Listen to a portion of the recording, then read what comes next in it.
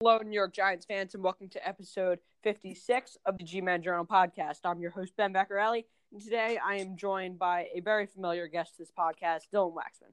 What's up, guys? All right, so today we are going to be recapping the Giants' 2020 draft. All picks, all 3 days. This was a very exciting draft, as it was kind of the first live sports that we've had in at least 6 or 7 weeks, and probably the only live sports we will get for at least another 3 or 4 weeks. So this was a very exciting draft.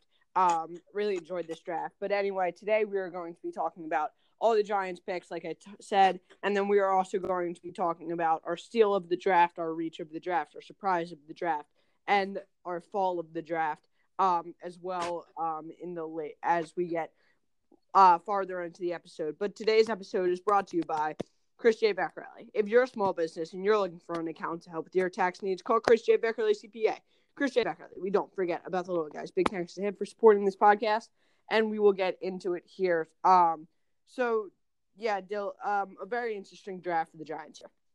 Yeah, I think in general it was a pretty successful draft. I don't think there was anything that was so amazing, but I think everything was pretty solid. Yeah.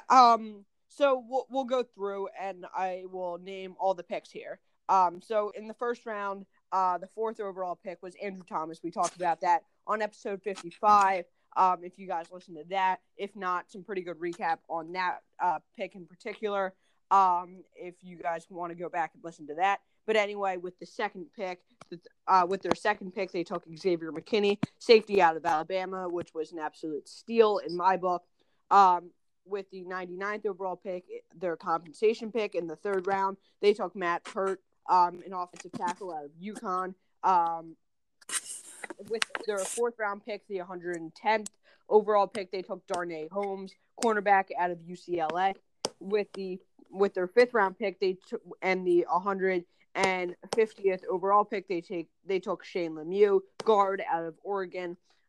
With their 6th round pick, they took with the 6th round pick and the 183rd overall pick, they took Cam Brown, linebacker out of Penn State. With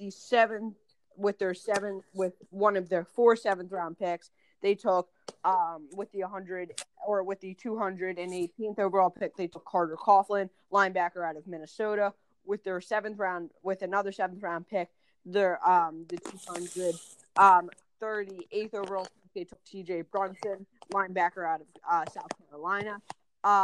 With their 3rd 7th round pick, and the 247th overall pick, they took Chris Williamson, cornerback out of Minnesota, and Mr. Irrelevant, the last pick in the draft, 255th overall, the Giants selected Tate Crowder, linebacker out of Georgia. Yeah. So, Dill, what is your grade overall for how you think that the Giants did? Overall, I have to give it a B+. Okay. Yeah, I would agree with that. I have the same grade, a B+, for the Giants. I think Andrew Thomas, as we talked about in the previous episode, I think I gave that pick a B flat. I think you gave it a C+, right? C. Yeah, okay, so you gave that pick a C. I think the Xavier McKinney pick I gave an A+ for sure. I think that's an absolute steal. A guy that was a first-round talent on basically every big board you look at. I think a steal for the Giants at 36. I think the Matt Peart pick in the 3rd round, a guy that has the physical attributes to be a solid lineman in this league, but I think some of the things that he needs to work on, just kind of the fundamentals, clean that up a little bit. And I think that he will honestly probably be able to compete for the right tackle job. Maybe not day one. He might not be your starting right tackle for the Giants, but I think overall, maybe he can compete for that job down the line. Yeah.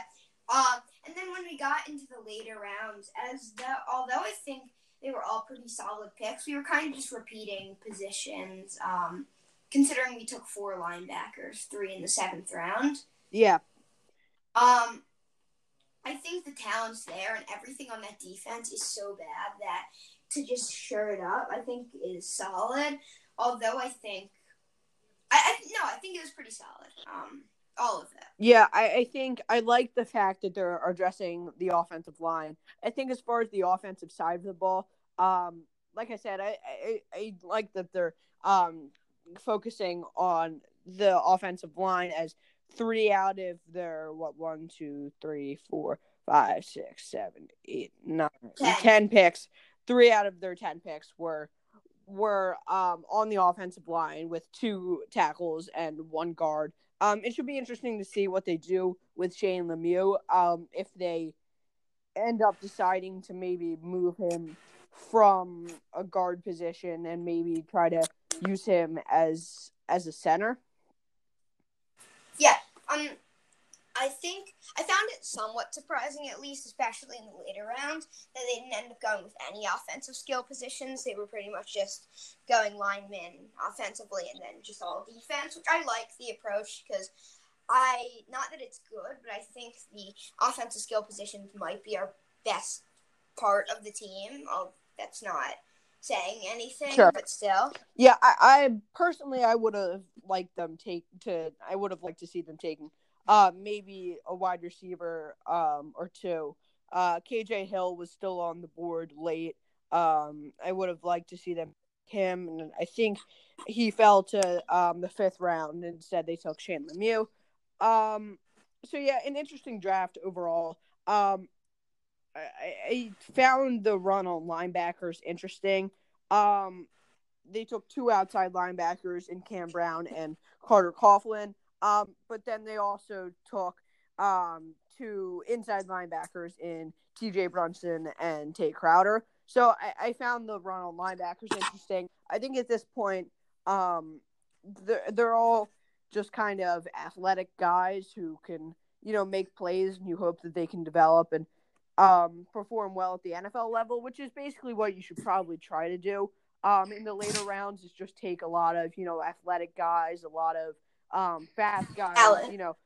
Just a lot of raw talent that might not necessarily have the ability to translate to the NFL game, or they didn't quite translate to the college game very well, and you hope that that you can develop them and just take that raw athleticism and turn it into some true football talent. So I think that was certainly the right approach. I think you look, across the NFC East, and you see the Eagles adding a lot of wide receiver speed. I think maybe hopping in on one or two of those would have been I would have liked that, because I think there were a lot of speedy guys in the later rounds.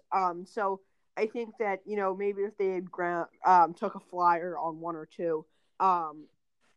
Just like I said, pure athletic guys. I think I would have liked to see that in this draft. Yeah, I think the Giants had an approach in their head. I think that they were going to go straight for what their needs were, and not basically just like some talent in the receivers, because they at least think they are better at receiver than other positions, which I don't necessarily disagree with. So I guess if that was the approach, they did a fine job. Yeah, I think that overall, I think that they did a pretty fine job. I really like the fact that they are putting an effort forth to shore up that offensive line, which they have been doing, but they've almost kind of been throwing blind money at the offensive line in free agency and through trades, specifically Kevin Zeitler. They really only have, if you think about their starting line right now, it would, assuming the way I would do it at least, would be Andrew Thomas at left tackle, Will Hernandez at left guard, probably John Halapio if he can come back from his ACL tear this year at center, Zeitler at right guard, and I would probably have Solder at right tackle, but hopefully Matt Pert can compete for that job, as well as some other guys like Nick Gates and Cam Fleming compete for that job.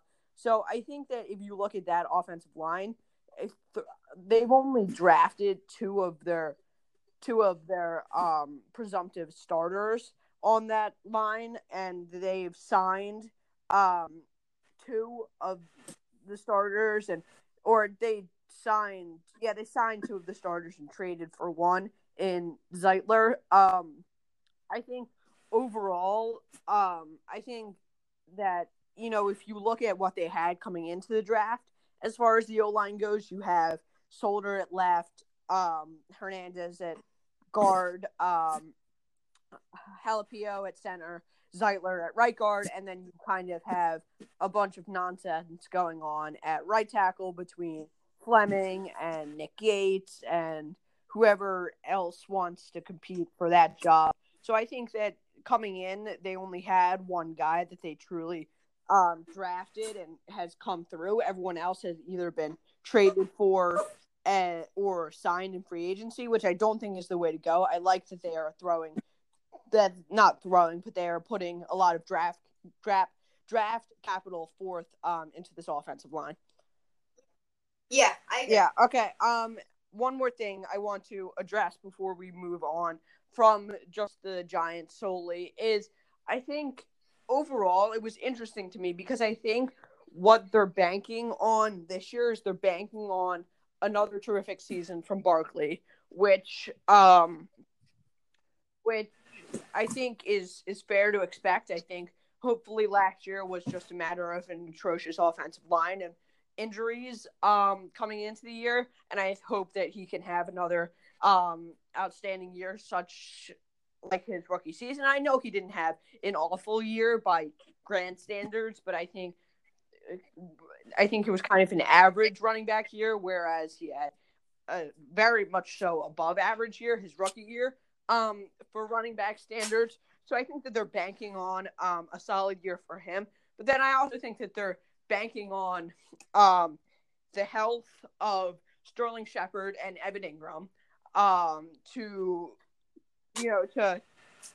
be fully healthy throughout the year so that Daniel Jones can at least have some weapons. They're banking on another terrific season from Slayton. And I think that, they're kind of banking on this offensive line as well, even though they did address it in the draft, which I like overall.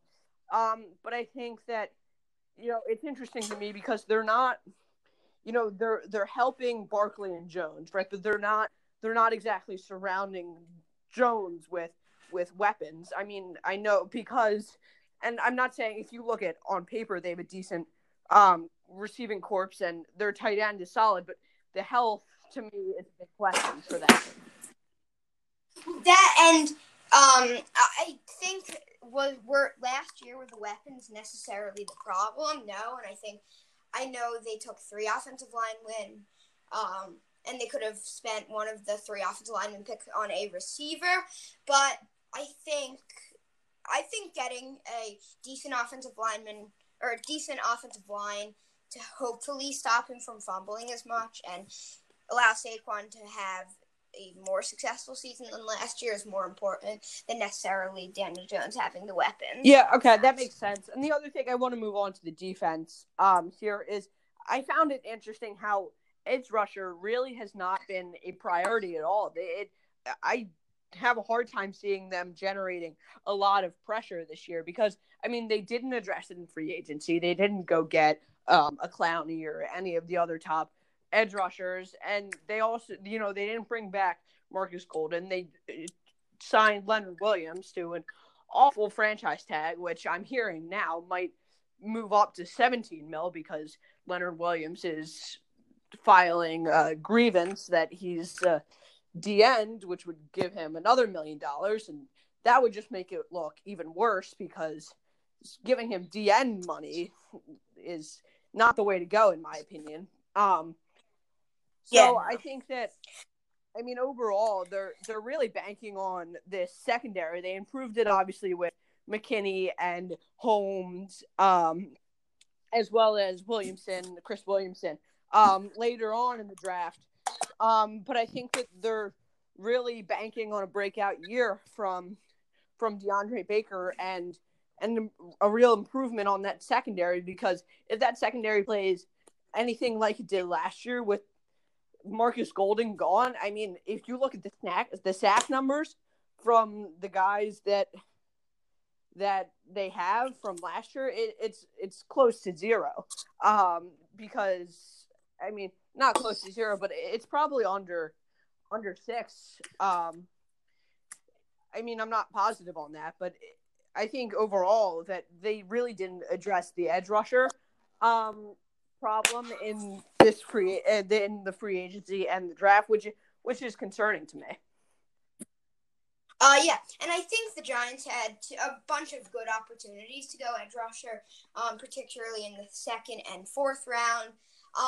With the second, I think Yetur Gross-Matos could have been the guy at their pick in the second round. I'm not faulting the McKinney pick. I think it was a great pick, but I think that was a good option. Or in the early fourth round, I personally think they should have selected Curtis Weaver over Darnay Holmes, but I don't mind them addressing the secondary either. So I think, like, all of these picks, like, even if they weren't helping with one need, they were still helping with another need, because the Giants are needy in every position except for running back and at least they think quarterback. Right. So I think every pick was solid just because they were addressing needs pretty much every time. Okay, so that, I think, will wrap it up for the Giants recap. Now we will move on to our steal, reach, surprise, and fall of the drafts. So, Dill, why don't you start things off? Who was the steal of the draft for you? So I was between a few guys. I think my two main guys were in earlier rounds because I think they were standouts. With Jeff Gladney going 31st to the Vikings, you guys already know if you listen to either of our podcasts that I love that pick for the Vikings because I had him going around 19 and he fell to 31. And then obviously Xavier McKinney. And I have to go with Jeff Gladney, and the only reason for that is besides the Cowboys, a lot of the teams between like 17 and 36 where he ended up going were not needing safeties, where teams were needing quarterbacks and they just passed on Gladney for other guys. So I think Jeff Gladney is the steal of the draft for me is J.K. Dobbins falling to 56. Yeah, so I think if I'm not mistaken, in the 2-round mock draft you had the Ravens going DeAndre Swift in the first round. Yeah. So I think the running back pick was logical if you really don't bank, or if you wouldn't bank on Mark Ingram keeping what he did last year, which was obviously a great season. I think that's a good pick, but I don't know. I personally was not high on Dobbins as a prospect. And trust me, I went up against this guy because he played Wisconsin just as much as Chase Young, and he was terrifying as well, along with everybody on that team. But I don't think his was a early second-round value, so I don't think that was that big of a steal, but I think it was a good pick for the Ravens. Yeah. Okay, so now we will move on to the reach of the draft. Me personally, I have the Damon Arnette pick at 19.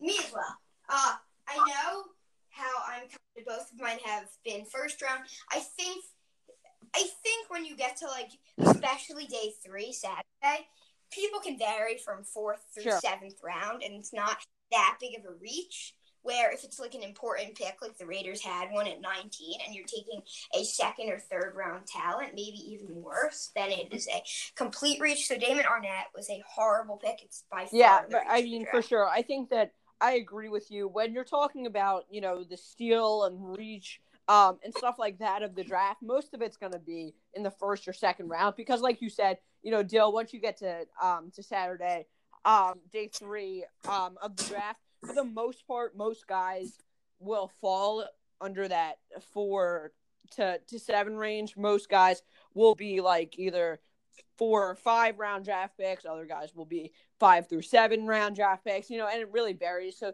those types of guys are, the ones where it's, one draft analyst might have, them being a 4th round talent, and another one might have, them being a 6th round talent. And either way, it's not widely considered a reach or a steal. But I think when you move up and you look at the 1st or 2nd round, for the most part, most draft analysts will have very similar big boards with, some varying throughout. But I think, for sure, when you look at a Damon Arnette guy, a guy who was projected by some draft analysts to go in the 3rd round, other guys had him going as late as the late 4th, early 5th round, and to go at 19, that's a complete and total reach, like Dill said. But anyway, we will now move on. Who was your surprise of the draft? So, again, I think I was leaning towards somebody in the 1st or 2nd round. I know in my podcast you suggested Jalen Hurts. I think that would make sense. I don't see what the Eagles, or specifically Howie's approach is with taking another quarterback. I guess he either does not believe in Wentz's injury or his health, because he gets hurt consistently. But I have to go with my surprise of the draft, the Packers, trading up to 26. Yeah, I had this going either way between Hurts or Love, and I was basically just going to say whichever one you did. And I think that they were both shockers. Since you went with Love, I'll go with Hurts. I think that overall, it should be interesting to see whether they mentor Hurts as a straight up backup quarterback, and he will be, your backup quarterback. Which matters for the Eagles when Wentz is getting hurt. Sure, but I think it does matter overall, and I think that it depends on when we look back, and I think whichever way they develop him, whether it's as a straight up backup quarterback or whether it's, as a Taysom Hill type guy who actually got an extension yesterday, as just kind of that do it all, very athletic type of guy. I think at that point, if he can get those types of Taysom Hill reps, then maybe it's not as big of a reach, or it doesn't makes a little more sense. But I think if they mentor him as a straight up backup quarterback, then in my opinion, it doesn't make sense at all, because I think you can still get a quality backup quarterback in the later rounds. We saw Easton and Fromm fall a little bit and go in those later rounds. So I think it should be interesting to see what they do. But either way, it still was definitely a surprise to me as soon as it happened. So that is my surprise of the draft. Now, the last one here. Who is your most surprising fall of the draft? Wait.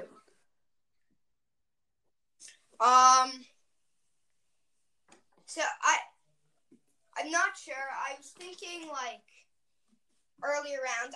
I was quite frankly surprised about Xavier McKinney's big fall. I personally had him going 17th to the Cowboys. He obviously fell to the 2nd round to us. I feel like it's got to be that. I think a guy, once again, a 1st round talent, or a middle, not a late 1st round talent falling to the beginning of the 2nd round, but a top 20 prospect falling all the way to the 1st or 2nd round has got to be the most surprising one. So I think I've got to. Okay, I'm giving this one to Zach Bond, one of your guys out of Wisco. A lot of people had him going in the early or in the later 1st rounds, and if people didn't, they had him most likely going in the early 2nd round. I had him going 36th, the Giants. He fell all the way to 74 to the Saints, I believe. I think that has to be the fall of the draft. It just I think most guys had him being a a late first, early second talent. And he fell all the way to the third round. So that's the fall of the draft for me. So I don't know if you saw, but I think I read the Zach Bond half failed the drug test. I saw that, but I wasn't 100% sure about what that meant. So I guess maybe that has something to do with it. But I mean, I kind of ignored it because I don't know, because what I heard was it was like he half failed it, like he kind of failed it but didn't fail it. So I didn't understand it, so I kind of ignored it. I guess that could be a reason that he fell so much, but I'm sure the NFL teams know more about that than I do. We do. So that might be the reason he fell, but I think either way, I think even with those types of PED or whatever it was types of concerns, that I think that I also did read that it wouldn't affect him in the NFL under the new CBA or something like that. So I think that if it's not going to affect, sure, it draws some red flags. So maybe he falls to maybe the mid-second round, but I think falling all the way to the third is still a very surprising fall for me. Yeah, I got to point out that as we go back, not necessarily related to the drafts whatsoever, but as you were talking about Jalen Hurts technically being used as a Taysom Hill type guy, I just wondered, what are the Saints doing? I know the Jameis Winston signing. I don't mind it. I think if you really think Breeze is done, and Winston's the guy, then I think that's fine. I always personally thought Taysom Hill could be the guy at quarterback. Maybe you consider Taysom Hill more of a receiver type guy. I personally don't. I think, one, he has the talent to be a solid quarterback in the NFL, but also you look at his college, and I'm not saying that's all that matters, but he was very good in college besides a lot of injuries. I think Taysom Hill should be the guy moving forward, but I don't see what they're doing with all these quarterback or potential quarterback the way signings. I interpreted it was the Jameis signing is only a 1-year deal. So I think, at least the way I'm looking at it, is they're looking at Winston being their backup quarterback for this year. So Breeze gets hurt. They feel as though they need to rest him as he is getting up there in age. Winston steps in. I think that and then I think that Taysom Hill continues to be that wildcat type of guy this year. But I think with Winston only being a 1-year deal, maybe Peyton and company wants another year to groom Taysom Hill into continuing to being that wildcat role, but also eventually becoming a straight up quarterback and, still an athletic guy that can, a dual threat, but not necessarily a type of guy that will, catch touchdowns and, as well and be, your do-it-all guy. I think that the way I see it, at least, Winston is your 1-year backup, and you continue to use Hill as a wildcat while you groom him into being a kind of regular quarterback. That's the way I see it, at least. Yeah, I think that makes sense. All right, so Dill, if you have nothing else to say, I think that will wrap up this episode here. Yeah, this was a fun one. Obviously, recapping a very, if not interesting because of all the digital, but just fun because it was the first sports we've seen in a while. It was a good draft. I enjoyed it a lot. Successful for the Giants. So overall, pretty good. Yeah. All right. So tomorrow will mark the first-year anniversary of the G-Men Journal. I will be putting out another episode. I hope to have Dylan on that one. As we will wrap up the Giants free agency and draft and just kind of talk about it a little more as a whole. That will probably be a shorter episode. But anyway, so tomorrow, April 28th, will mark G-Men Journal 1 year.